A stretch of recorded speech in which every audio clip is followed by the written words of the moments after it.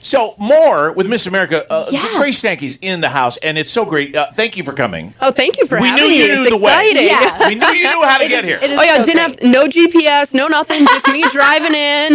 No, that's awesome. So, Grace, we had mentioned when we talked to you earlier on the air that you are a nuclear engineer, and there are some new developments in nuclear, which is pretty cool. So, let's talk about the difference between fusion and fission.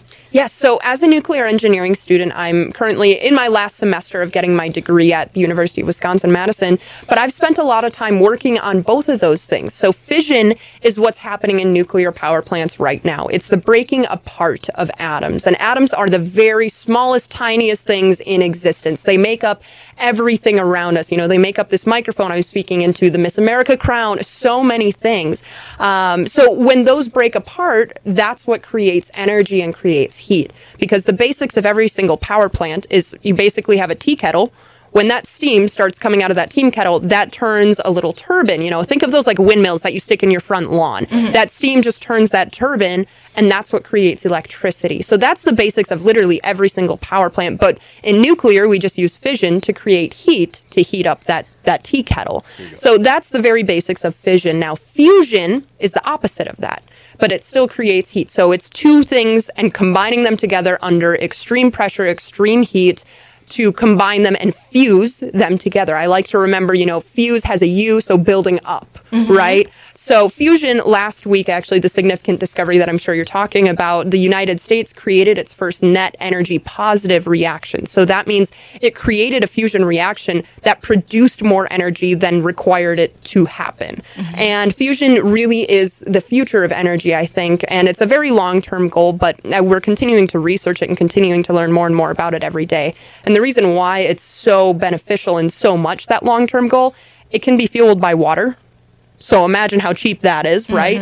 And then there's no really harmful outputs or side effects or anything along to go with it, which is truly remarkable in terms of what could be possible, because our planet will continue to grow in population.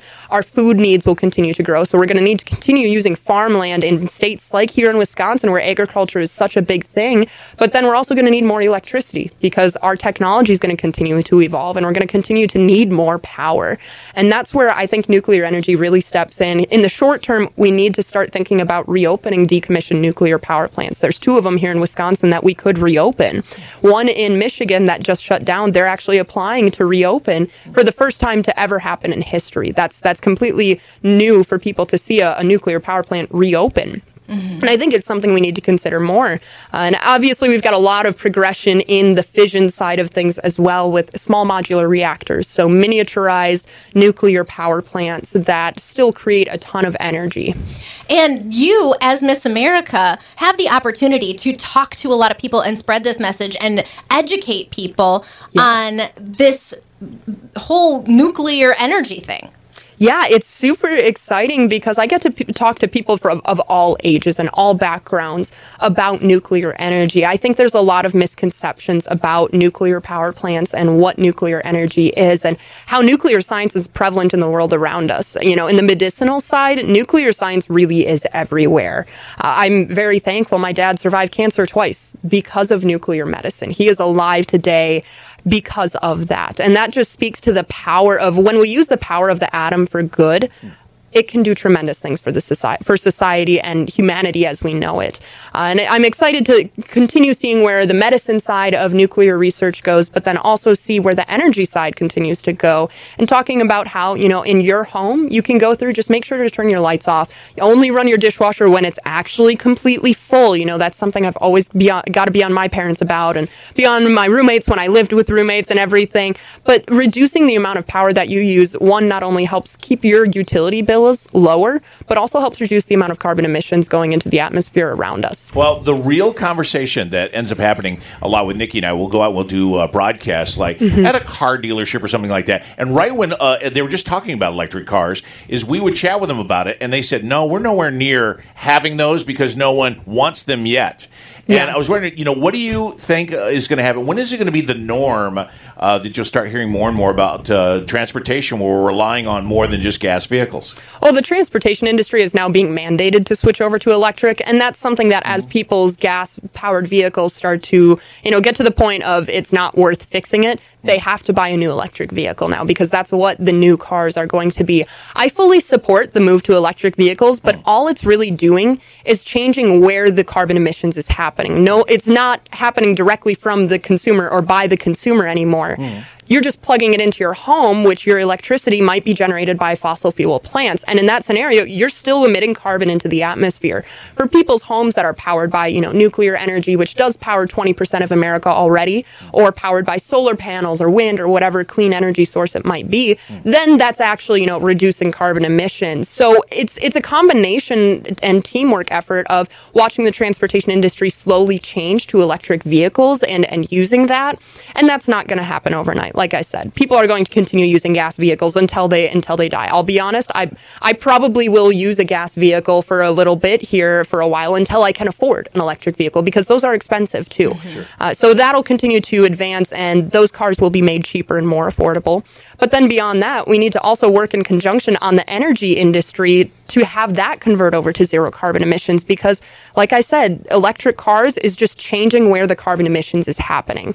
So it's addressing that issue at its core, at its base, and where electricity is coming from that will really actually make an impact on carbon emissions. There you go. Sure. Yeah. Grace, before we let you go, because I know you have other places to be and other people to talk to, I just wanted to ask you quickly about this article that was in Vogue. The article is titled, How the Miss America 2023 Pageant Broke Free of Its Sexist, Superficial Roots. And a lot of former misses were extremely offended by the title of that article, not necessarily the content within the article, because I don't really think there was anything wrong with the content. It was the headline that really set people off. What would you say to those women who have walked across that Miss America stage who are offended by that article? First off, those are the women I still look up to. Becoming Miss America that night, I got to meet many of the women that competed when there was still swimwear, when it was still a beauty pageant. I still respect so much of who they are, what they represent, and the confidence they embody. The Miss America organization is changing, and not everyone supports those changes, but as Miss America right now, I'm seeing how it's continuing to affect women across the country. Right now, I'm a nuclear engineering student, a classical violinist, a competitive water skier, a family member, friend, outdoors woman, and so many things because we're representing the women who can, and women always have been able to.